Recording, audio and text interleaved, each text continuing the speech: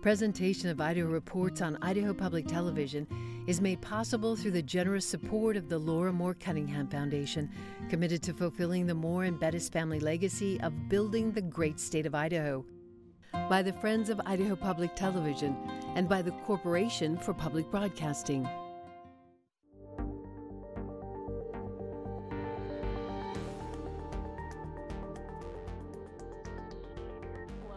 Special live coverage of Governor Brad Little's 2023 State of the State address. I'm Melissa Davil, and I'm joined today by Kevin Richard of Idaho Education News, Alex Adams, Chief of the Division of Financial Management, and Dr. Stephanie Witt from Boise State University's School of Public Service. Let's take a look live at the State House, where Governor Little is approaching the podium to give his address.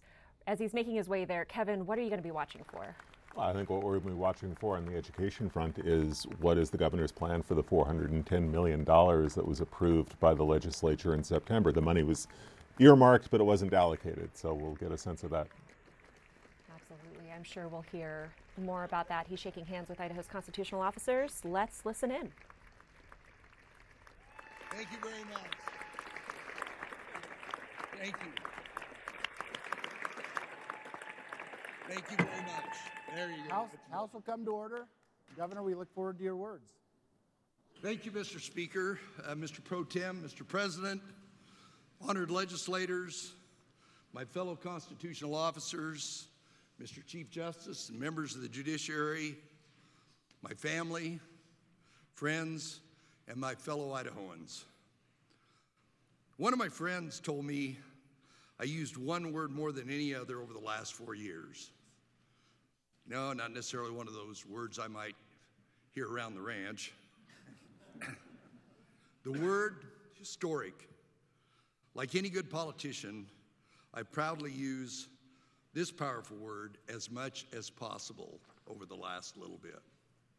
But, my friend said, historic is the only word that captures what we have accomplished for Idahoans together. And he's right. Our state's success has been nothing short of extraordinary.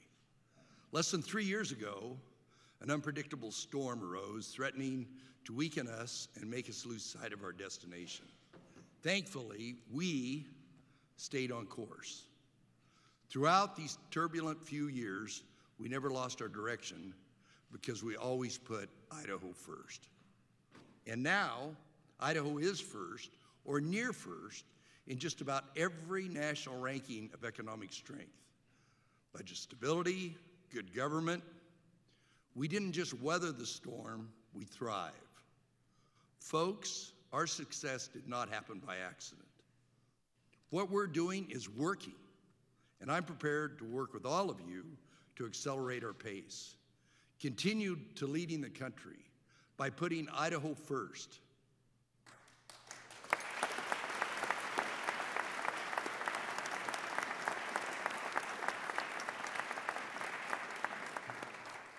The People's House today is full of energy, enthusiasm, and sincere motivation to get things done. I want to congratulate you, our legislators, those new to the process, and those of you that have been around for a while. I'm very excited to work with all of you, and I thank you for your genuine desire to serve the people of Idaho.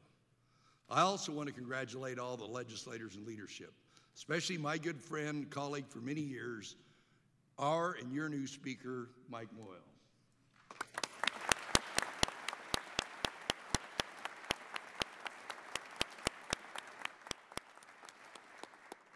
I know that working together with Speaker Moyle, Pro Tem Chuck Winder, and all of you, my legislative partners, we will do more historic things for the state of Idaho. We also have some new constitutional officers. Superintendent of Public Instruction Debbie Critchfield and her husband Dave, Attorney General Raul Labrador and his wife Becca, Secretary of State Phil McGrain and his wife Angela, and of course, our new Lieutenant Governor Scott Bedke and his wife Sarah.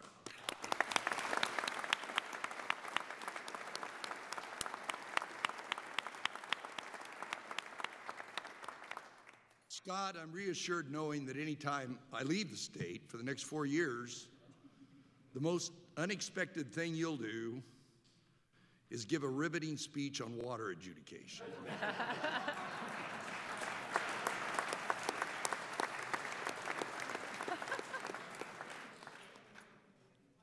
Please join me again in congratulating them and everyone who earned the confidence of voters this last November.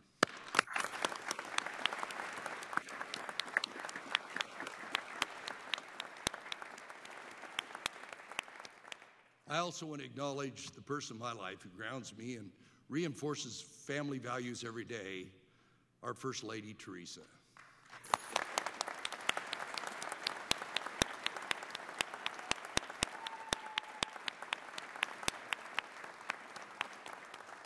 Besides always giving a better speech than I do, you've always prioritized the things that matter most, and thank you, and I love you very much.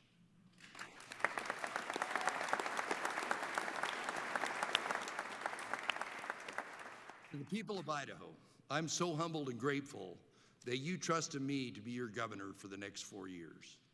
It's been the greatest honor of my life to serve and help chart a course for our great state. Thank you.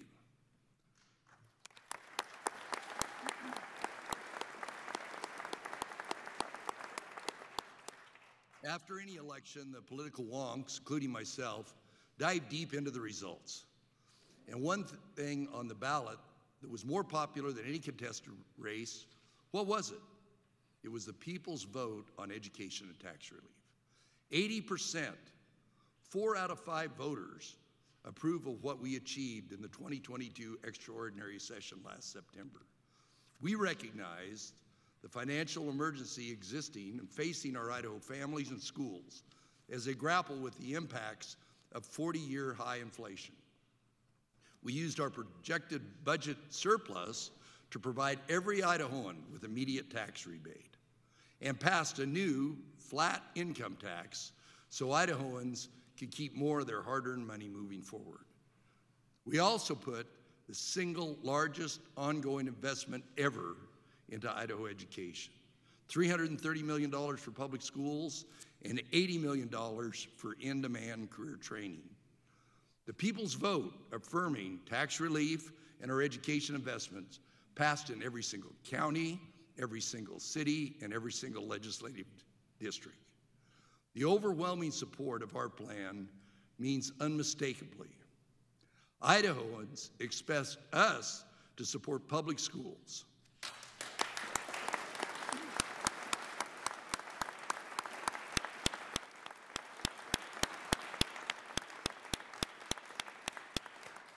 Idahoans spoke loud and clear with their votes, and I will sheepishly admit I did check the ballot results in Emmett.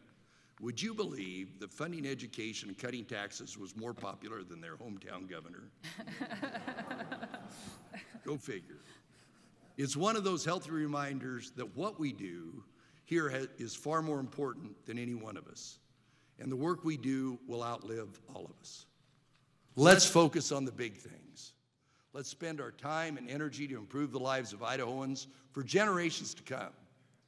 With the winds at our back and a strong mandate from every corner of Idaho, let's work together to translate the people's vote into action by making, dare I say, historic investments in education a reality.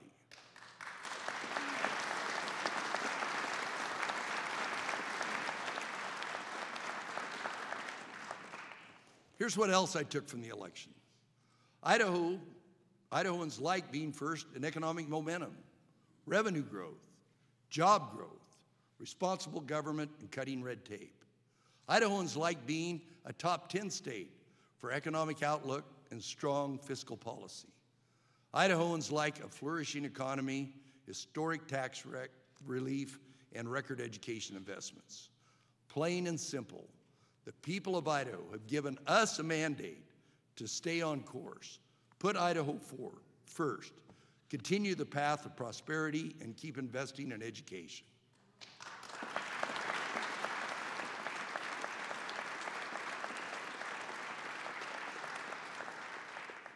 To the people of Idaho, we are listening, and we will continue to deliver. We are not backing down on education. We are doubling down on education. The budget and policy recommendations I'm mapping out today deliver on that mandate given to us by the people of Idaho. My plan, called Idaho First, the first in the plan is education.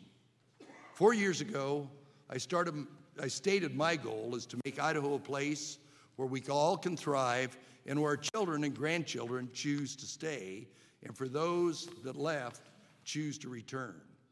Expanding economic opportunities are providing jobs for our kids.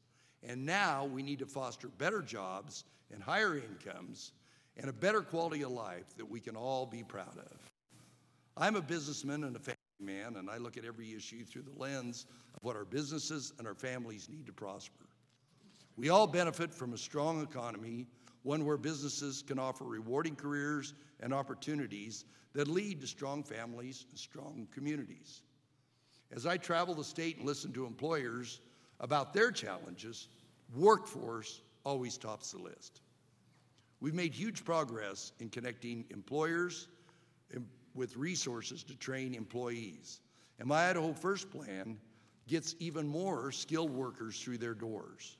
I'm very proud to announce my budget provides access to a scholarship of $8,500 starting next year to every graduating Idaho student in Idaho to attend an Idaho university, community college, career technical, or workforce training program of their choice.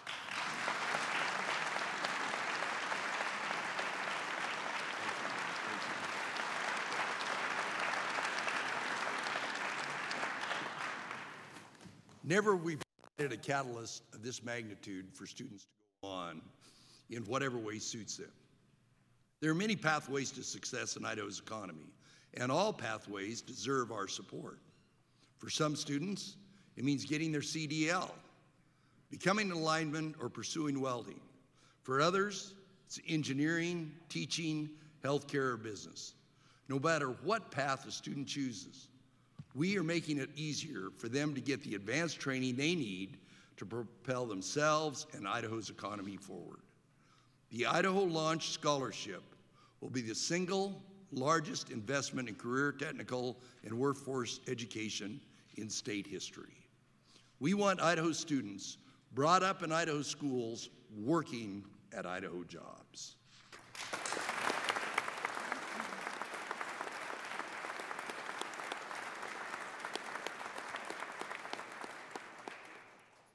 This past fall, the student body presidents at College of Western Idaho, Boise State University, Lewis Clark State College, and the University of Idaho wrote an article on the need to invest directly in our students and our future workforce.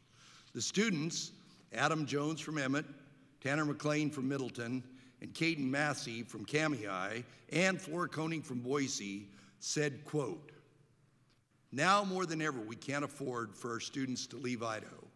A statewide scholarship program will not only benefit Idaho students, but will help keep our economy growing and competitive for the next generation. It is time to keep Idaho's future in Idaho." I don't know about you, but I think these students nailed it. We have them with us here today. Adam, Tanner, Caden, and Flora, please stand up so we can recognize them.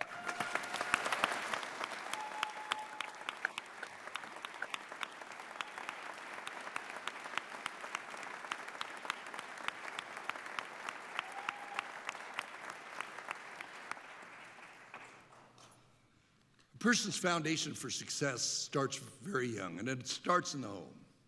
Education of our children will always rest first and foremost with the family. Schools are partners with parents, and that is why we are making historic investments in both families and schools. Where parents are heavily involved in their child's school and education, we see better academic performance. In fact, Idaho is first in the nation for overall return on investment for education spending, which speaks to the dedication of Idaho families to prepare their children for productive learning every single day. We're also third in the nation for education freedom. Measures that include spending, school choice, transparency, and regulations. Whether it's a traditional public school, public charter schools, public magnet schools, private schools, online academies, or homeschooling. Hundreds of schooling options are available to Idaho families. In fact, Idaho is one of only a handful of states with the fewest restrictions on allowing parents to send their child to any public school they wish. And we are a top 10 state for the number of students enrolled in public charter schools. To further reinforce parents' role as the primary decision makers in their children's education, my Idaho First plan makes permanent the Empowering Parents Grant Program. The grants help families take charge of tools for their children's education. Things like computers, software, instructional materials, and tutoring. These resources help children progress outside of the classroom.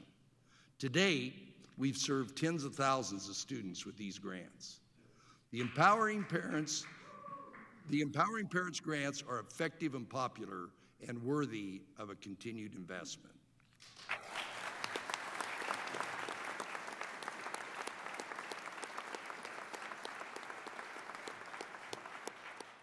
Most importantly, it keeps parents where they should be in the driver's seat of their children's education. The Idaho Constitution recognizes the endurance of our Republican form of government depends upon an educated, intelligent people. The founders spelled out the duty to, quote, establish and maintain a general, uniform, and thorough system of public, free, common schools. As elected leaders, we promise to uphold this contract with the people when we take the oath of office. Our commitment to public schools is both our constitutional obligation and it's our moral obligation. My Idaho First plan delivers on both the constitutional mandate and the mandate from the voters of Idaho by investing in our public schools. Here with us today, we have some fourth graders and fifth graders from Centennial Elementary School in Nampa and their teacher, Jamie Hazing. Kids, please wave at us.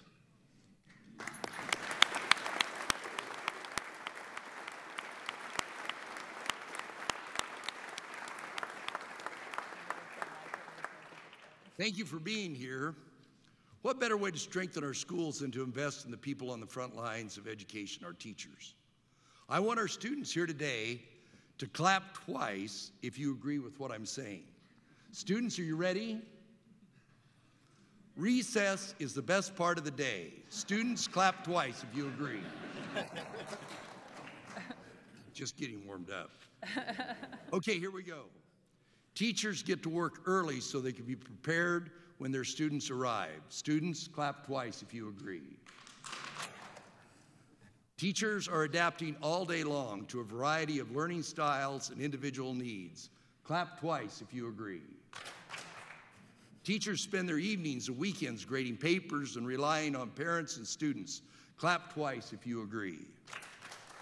Best of all, teachers are passionate about preparing students for eventual careers and making them feel safe and supported. Clap twice if you agree. Great job, you guys.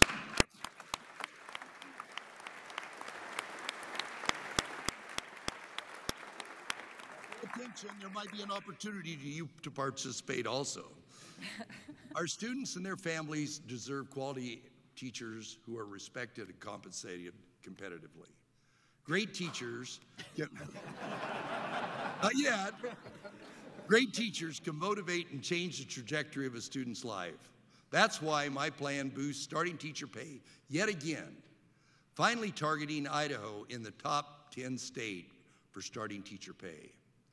When I started this job 4 years ago, Idaho was 41st in the country for starting teacher pay. In 4 short years, we will have catapulted starting teacher pay in Idaho from the bottom 10 to the top 10.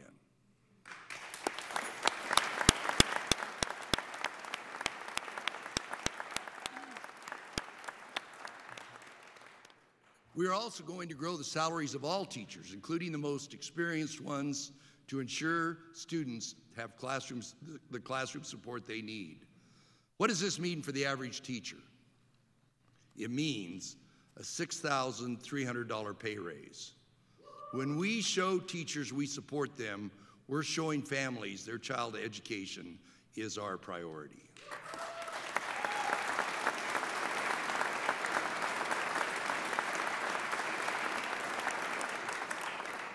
I'm also proud that we've made great advances in my top education priority over the last 4 years, literacy. Learning to read from a young age is the best foundation for learning later on and makes our investments worthwhile. Since I took office, we have increased literacy funding 5-fold. Local school districts determine how best to deploy the resources. Everything from expanding kindergarten, reading coaches, reduced class sizes, or summer reading programs. This past fall, reading scores for all kindergarten through 3rd grade teachers are the highest in years, with impressive gains among our youngest learners. The scores are steadily increasing, and while we have more work to do, the results are encouraging. They show we are headed in the right direction. We must continue to prepare our younger generation with the education skills and lifelong passion for learning. That's why we're putting Idaho first and education first.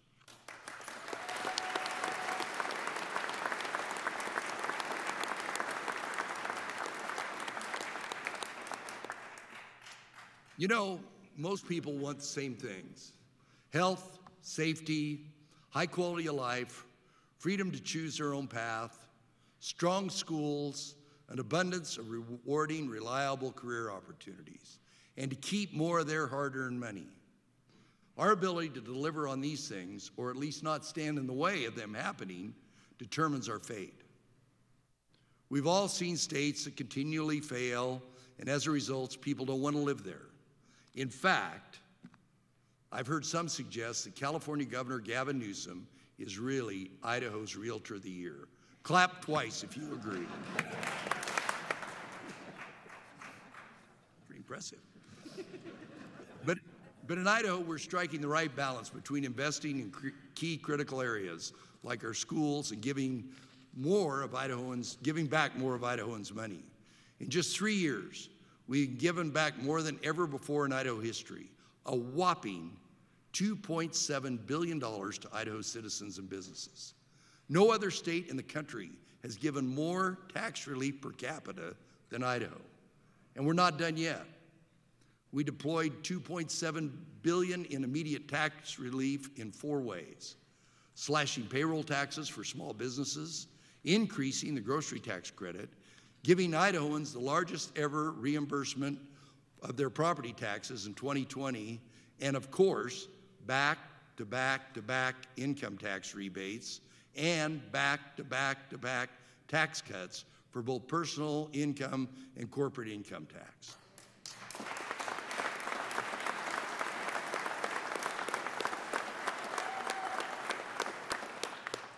The tax rebates help thousands of small businesses across our state, as well as senior citizens on fixed income, providing relief from crushing inflation, where everything from food to fuel was skyrocketing. Our commitment to cutting taxes doesn't just start and end with one-time relief. We also cut back Idahoans' ongoing tax burden by more than $650 million. We took the income tax from 6 brackets down to 1 and created a fair, predictable, and lower flat income tax once and for all.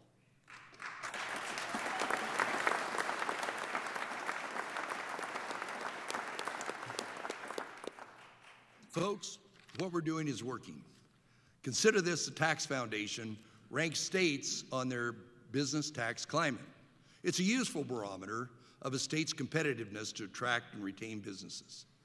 In just 4 years, we've risen 6 spots, and that's even before accounting for the income tax reduction we adopted in last year's special session. Cutting taxes keeps our business climate competitive, allows Idahoans to keep more of what they earn, and it is just the right thing to do.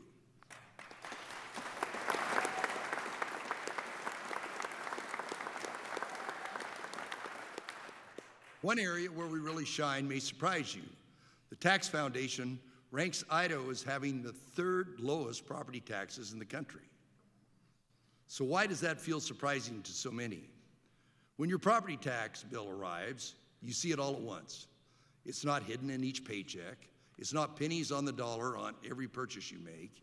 You get a bill for the full amount, and I understand why many Idahoans struggling under the weight of record inflation get sticker shock when the bill from local government arrives.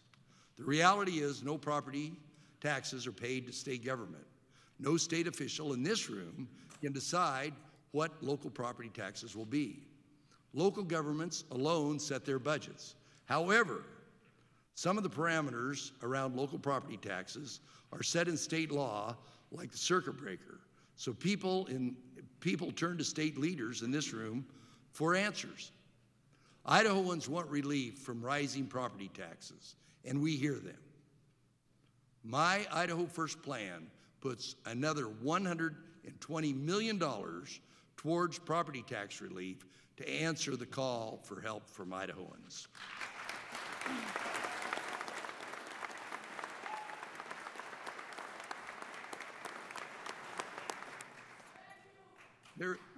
There is no doubt Idaho's tremendous pace of growth is putting a strain on services at the local level, which increases the potential to drive up your local property taxes.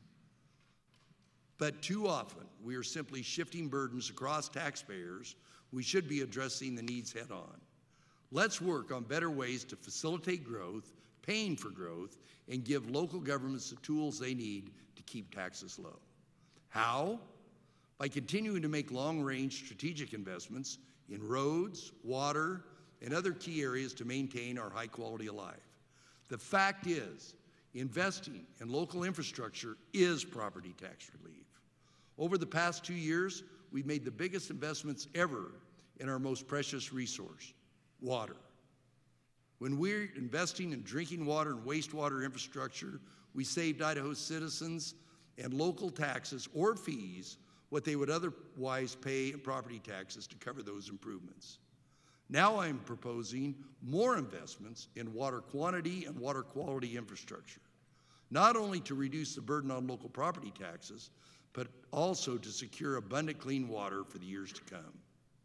Investing in local roads and bridges is property tax relief. Last year, we put nearly $500 million into local roads, bridges, and airports. We took a major bite out of the backlog of deficient bridges that local governments have been struggling for years to repair. And we did it without raising taxes or fees.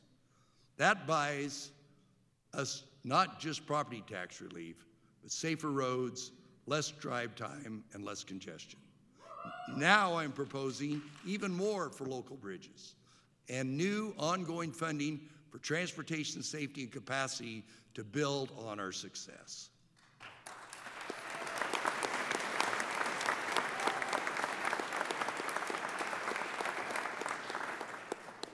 We will continue to keep taxes low, but we must do responsibly. We all see the flashing red lights in the economy. Simply put, Washington, D.C. is driving America towards an economic cliff and seemingly pushing down on the gas. Perhaps never has Lieutenant Governor Bedke's grandfather's word rung true. Quote, "It won't be the bad years that put you out of business. It's what you do in the good years that sets you up for either failure or success." We must be prudent. We must prepare for the impending economic downturn. And now, more than ever, we must make wise decisions that stand the test of time. We can't cut beyond the level of services Idahoans demand, and we must not use our one-time surplus for wasteful spending. Given the economic volatility on the near horizon, this may be our one last shot in the near future to make significant tax cuts that will sustain a balanced budget over time.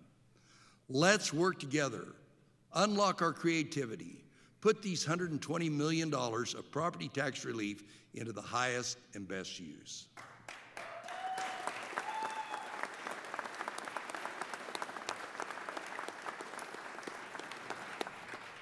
We're also making a difference with our investments in safe and healthy communities. We're on track to advance all of the recommendations from our historic 3-branch Behavioral Health Council.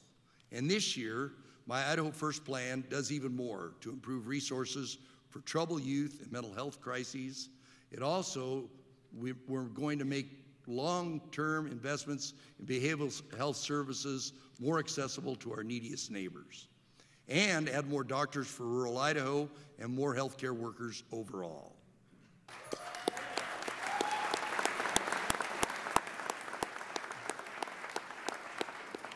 And my Idaho First plan backs the blue again, adding a 10% pay raise for our brave and dedicated law enforcement officers. What does this mean to your average state trooper? It means a $6,000 raise. And I've said it before and I'll say it again. While other places seek to defund the police, here in Idaho, we defend the police.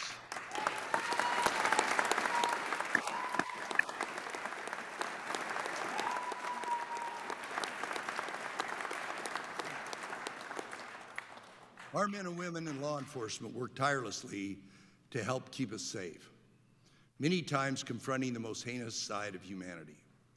This past fall, 4 young lives were ended in one of the worst crimes in our state and our nation have ever seen. Ethan, Kaylee, Xana, and Maddie were brutally murdered in a home near the University of Idaho campus. The loss of these incredible people is felt exponentially, and we will never forget them. We will vigorously seek justice for the victims and the many loved ones they leave behind.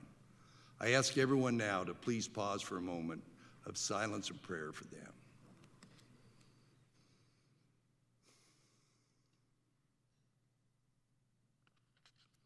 Thank you. Our law enforcement heroes handle this loss with professionalism, and they routinely encounter dangerous and difficult situations to keep us safe, especially when it comes to fentanyl. We are losing more and more young lives to the most potent and deadliest drug our society has faced, fentanyl. It's 50 times more potent than heroin, 100 times more potent than morphine, and hard to detect. Fentanyl is now the leading cause of death for American adults under age 50. Michael Stabell, a 15-year-old from Coeur d'Alene, was another young Idahoan with a bright future, whose promising life was cut short. Michael tragically lost his life when he took a pill he thought was a pain reliever, but came from an unknown source.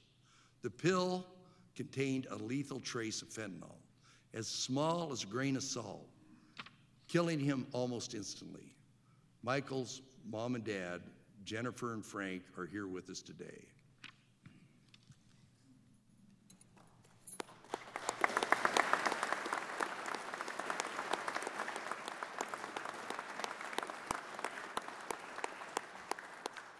Jennifer and Frank, we're so sorry for your loss, and thank you for being here. They described their only child as their miracle baby and a boy who loved the outdoors and his family dearly. We are now taking steps to protect our youth from fentanyl. All of these steps grew out of our Operation Esto Perpetua initiative last year. To root out this growing problem, I called for the development of a new statewide interdiction team at the Idaho State Police. In addition, enhanced testing and training and a new educational awareness campaign we just launched will help. Our campaign is called All It Takes, and it launched last week at fentanyltakesall.org. It will feature Michael's story and the stories of many other young Idahoans who have lost their lives to accidental fentanyl poisoning.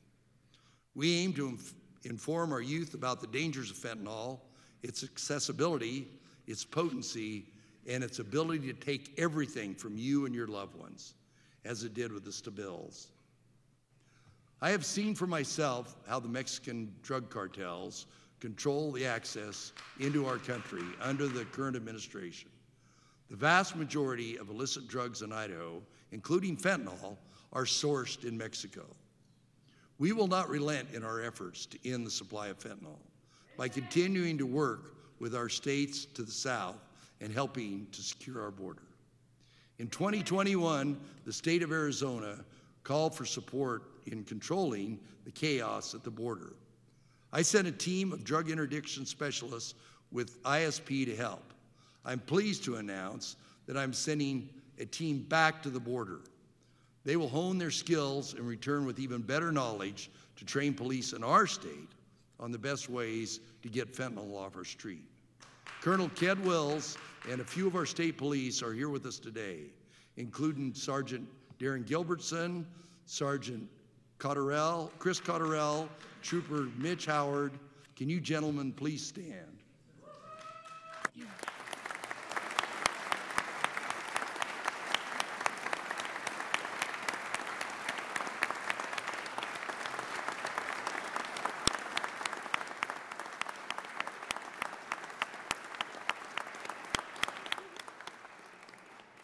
Our law enforcement, active military, and veterans all deserve our gratitude for their service and commitment. Thank you.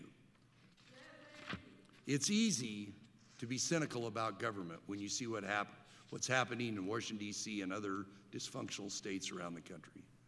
But it's also easy to be inspired by the real difference we are making in Idaho when we put Idaho first. Focusing on schools, tax relief, safe communities, strategic investments, and good government. Folks, after years of being around the political process, I've learned that politics can complicate otherwise pretty simple concepts. There's nothing complicated about our state's success. There's nothing complicated about how to keep our success going. Idaho first. Listen to the people. Stay on course. Keep the big picture in focus, and don't lose our direction. Concentrate on what matters way beyond our time here. Double down on our support for schools and tax relief, and continue key investments to keep up with growth and make our communities safe. It's that simple. I know you're motivated to get things done, and I am too. I'm grateful for our partnership. We will put our trust in God, and together we will get our work done efficiently and transparently, focusing on things that matter.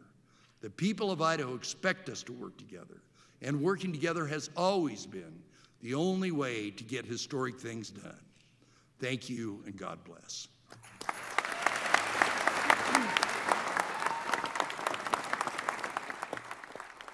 That was Governor Brad Little's 2023 State of the State address to the joint Idaho legislature. Joining me on set is Kevin Richard of Idaho Education News, Alex Adams, Chief of the Division of Financial Management, and Dr. Stephanie Witt from Boise State University School of Public Service. Kevin, I want to start with you. Huge emphasis on education. It was almost the first half of his speech. Yeah, it was definitely the theme of this speech, and what we expected, because what we talked about at the open was we came into this with a $410 million question. What was the governor going to propose to do with the money that was allocated in that special session? He laid out a pretty detailed plan focusing on teacher pay raises, and on scholarships for college-bound students or high school graduates, wherever they choose to go. And let's talk a little bit about that emphasis and that commitment to public schools before we get into some of the details, Alex. As we know, going into the session, there's a lot of conversation already about potential school choice bills that we might see from both new and some of the more experienced lawmakers. Governor Little outlined all of the ways that Idaho has so many forms of school choice. Emphasized a huge appreciation for public school teachers and employees. Can you talk a little bit about that tone and that intent there?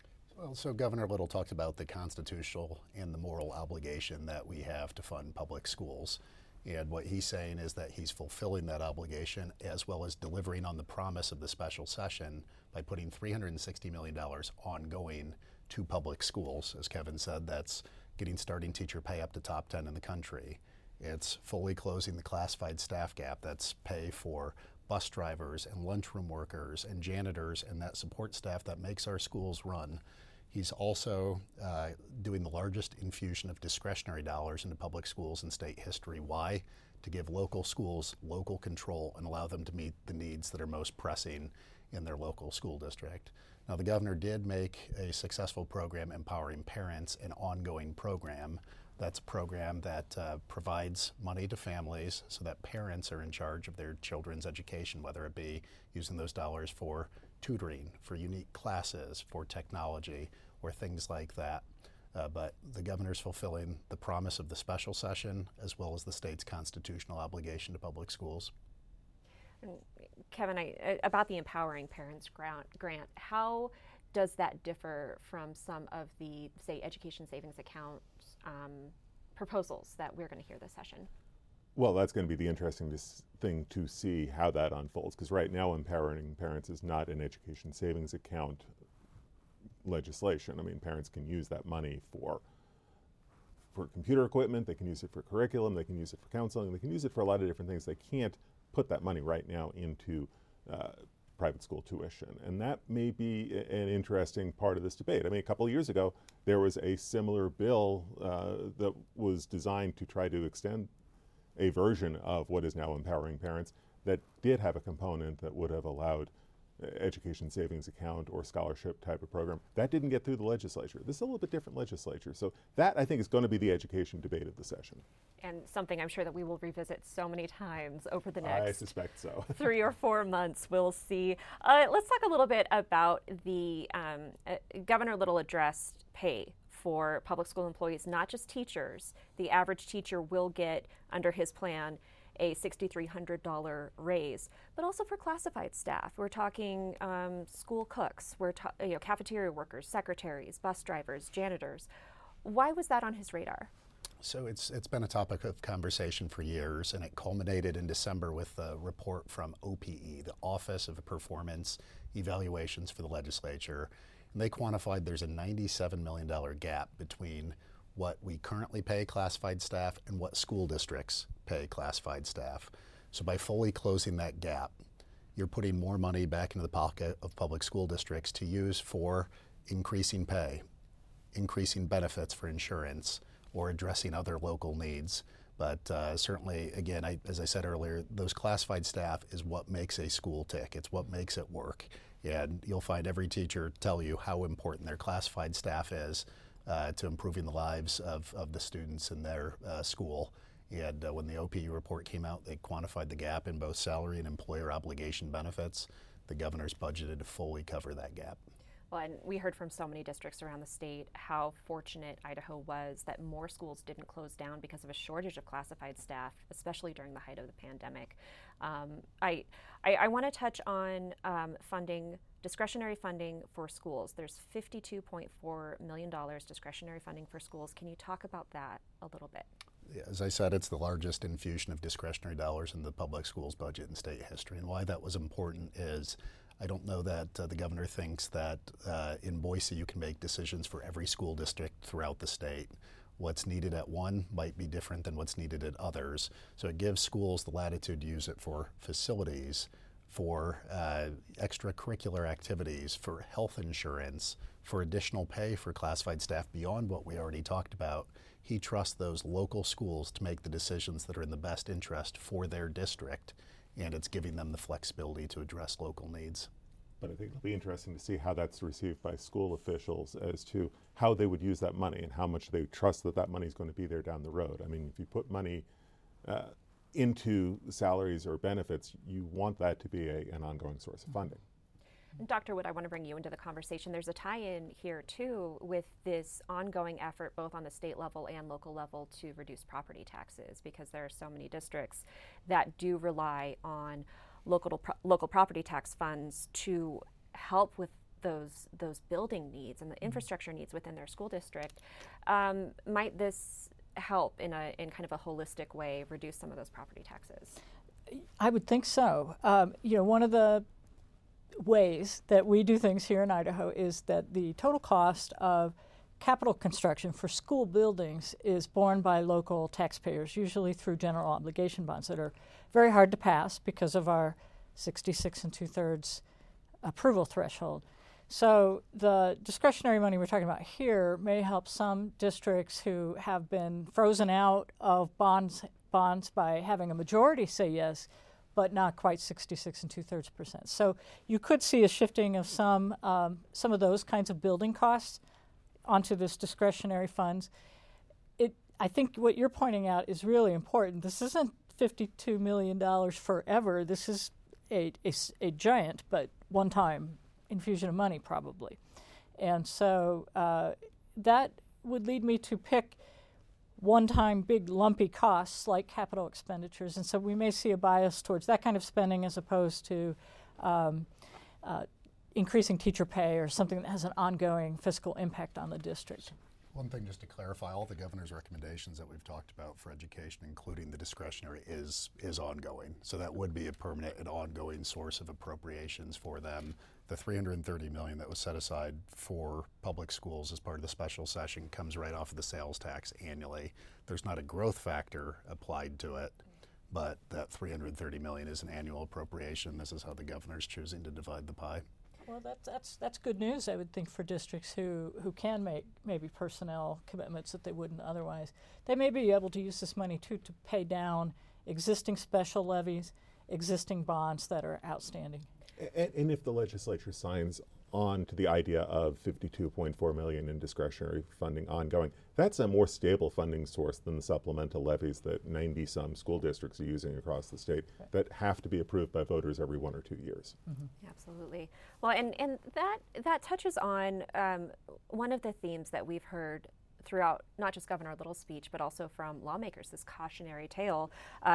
Direct quote from Governor Little's speech from Lieutenant Governor Bedke's grandfather: "It won't be the bad years that put you out of business. It's what you do in the good years that set you up for failure or success."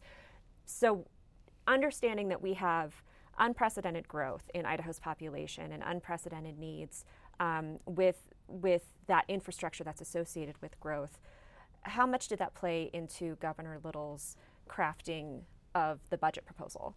Quite a bit. So if you look under Governor Little's leadership, we've moved up in every national ranking on fiscal policy, tax policy, reserve fund policy, and for the first time in state history, we get upgraded in our credit rating from AA to AAA. And that's because Governor Little is focused on all those back-end things that perhaps don't grab headlines, but make for good fiscal policy. This budget maxes out our rainy day funds to the statutory maximum. It pays off callable debt. It pays off a large fraction of the deferred maintenance backlog to lower our out years costs. We don't know what's on the near horizon for the economy, but we all see those dark storm clouds gathering, and you can have confidence that Idaho will weather that storm better than most, if not any other state, because of the decisions Governor Little has made and the legislature has implemented in the last few years. A lot of what we've done is treat the one-time surplus as that, one-time in nature, and used it to parlay into infrastructure investments. In fact, the governor's budget has more than $1 billion in infrastructure investments where it matters: water, airports, roads, bridges. We had a backlog of $600 million worth of bridges that are either structurally poor, deficient, or predated the Nixon administration.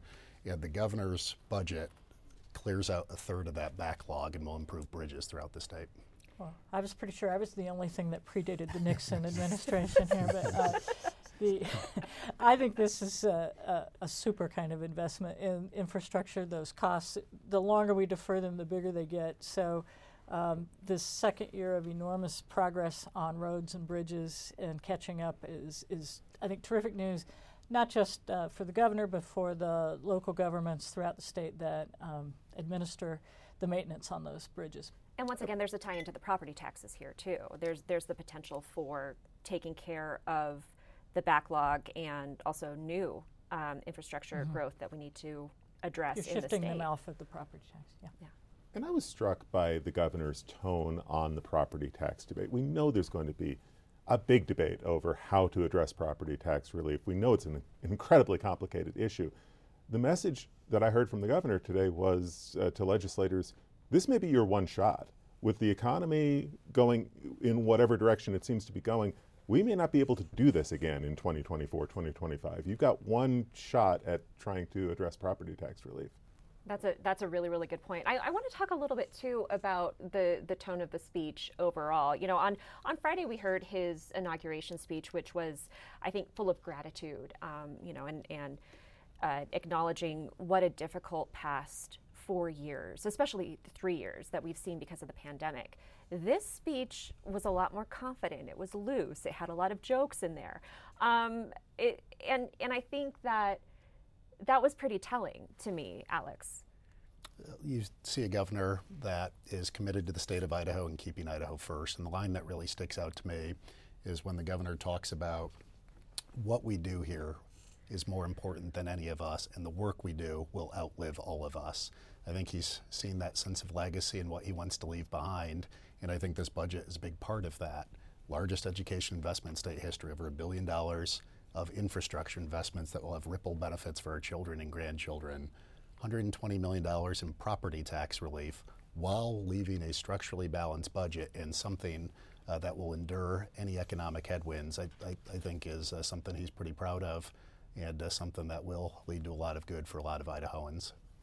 You also heard the tone of a governor who just got reelected fairly handily. He didn't talk about the vote margins in his own races, the primary or the general election. He talked a lot about the margin of victory on the advisory question, but it was definitely the tone of a governor who is, you know, feeling pretty well mandated by the people to pursue his path. Mm-hmm. That said, there's the people of Idaho, and then there's the legislature, and we know that this is, you know, the largest freshman class that we've seen in Idaho in decades. We also have a new leadership team in the House with a speaker who in the past has butted heads with local governments. Dr. Witt, I'd love to get your take on that dynamic and what Governor Little's proposal, what hurdles it might come across. Well, the legislature and local governments have had a rough time in the last several terms, so I'm curious to see how this goes. Now, I see several things in this speech and the governor's priorities that are actually very friendly towards local governments. So if the legislature enacts what he's proposing, then I think they have several things to be very happy about in terms of financial assistance that wasn't there before. There are probably still things that the local governments would like to see that probably have no chance in the legislature, like a local option taxation authority. I mean, that predates my arrival in Idaho. You know, that they've been asking for that. It's usually dead on arrival, or it's available, but in such a way nobody would ever want it or use it.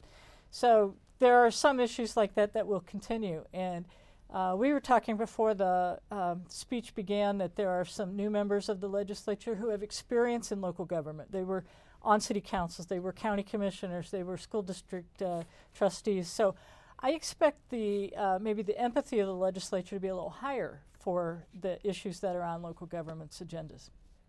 There's that class, but then there's Speaker Mike Moyle, who, you know, when we heard him on Thursday during the Idaho Press Club legislative preview, you know, his big message for local governments was, you've got to control your spending. You've got to cut your budgets if we want to cut these property taxes. Very different, I guess, point of view than what a lot of those local government officials have when it comes to growth paying for itself. Well, so they probably would like to see some action on impact fees and other ways to capture new people paying more of their share of growth. I think that property tax, really simplistically, you've got the tax rate, the evaluation, and the amount of your budget that comes from the property tax if you're a local government, right? Homeowners are fixated on that valuation phase. My house is worth 3-5 times what it was when I bought it. My homeowner's exemption is still the same, so the amount that I'm exposed to for taxation is a lot bigger. That's what worries homeowners. Speaker Moyle likes to focus on the percentage of the city's budget that comes from property taxes. I just see them not communicating. And I just say, I mean, there's quite a bit of excitement to work with a new legislature, new leadership, and I think the conversations have gone really well so far. You know, I think the one new proposal that the governor put forward that I think is worth talking about is what he's proposing for the Idaho Launch Program. And he's proposing, starting with the class of 2024, $8,500 scholarships for graduating students to use one-time scholarships for the in-demand career of their choice. They could use it at a college, a community college, a workforce training provider, a career technical provider. They could use it at the lineman college, et cetera. So there's certainly quite a bit of excitement about that proposal and the ability to work with the new legislature to bring things like that across the finish line. And on that relationship with the legislature, and speaking of the speaker, I was struck by something that he said on Thursday during the legislative previews. He said that to his liking, to his tastes, he feels like maybe the spending over the past couple of years has maybe been a little bit too aggressive.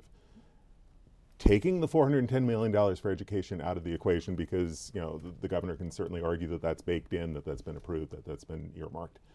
I wonder how that message from the speaker, how that reflects maybe the mindset of some legislators about budgets in general and spending in general, and how they'll approach the overall little budget proposal. We only have a few minutes left. I do want to touch on the public safety aspect of Governor Little's budget proposal. A 10% salary boost for state law enforcement officials. Average state police trooper would see a $6,000 annual raise with that proposal. Also, more money for drug testing and fentanyl training. We heard the devastating story of the teenager in Coeur d'Alene who passed away from trace amounts of fentanyl in a pill that he took. Talk to us a little bit more about those priorities. Also, as the governor said, we're a state that defends the police while others seek to defund it. So in the first point that you mentioned, the 10% raise, that's for all law enforcement officials in state government. So that's inclusive of state police, as well as Department of Corrections and Department of Juvenile Correction staffers who are categorized as law enforcement. And have also seen employment shortages. Absolutely, they have. And there's quite a bit of pressure in competing with counties and city governments throughout the state. So this allows us to keep those law enforcement heroes on the state payroll and keeping our community safe, as we saw up in Moscow and elsewhere. In terms of the other priorities, the governor really hit on addressing the fentanyl issue. He had two work streams. He had the Behavioral Health Council and the Operation Esto Perpetua Task Force.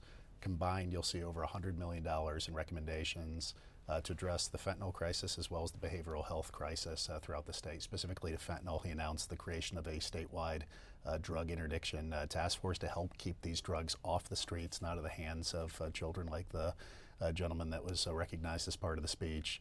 There's going to be more public communications campaign as well as enhanced testing throughout the state police. And then on the behavioral health side, you'll see record investments in facilities, inpatient capacity to treat more individuals in Idaho, including inpatient youth treatment. We have about half a minute left, but it seems there's not just the emphasis on the public safety and the punishment side, but also on the prevention side and the treatment side. Absolutely. A key priority for the governor. And a shifting, I guess, philosophical view. Looking upstream is always a better outcome than looking downstream. Fantastic.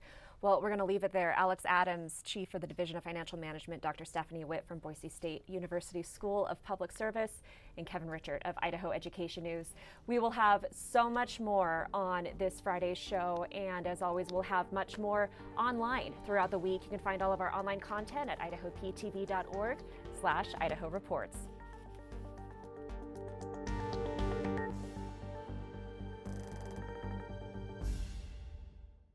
Presentation of Idaho Reports on Idaho Public Television is made possible through the generous support of the Laura Moore Cunningham Foundation, committed to fulfilling the Moore and Bettis family legacy of building the great state of Idaho, by the Friends of Idaho Public Television, and by the Corporation for Public Broadcasting.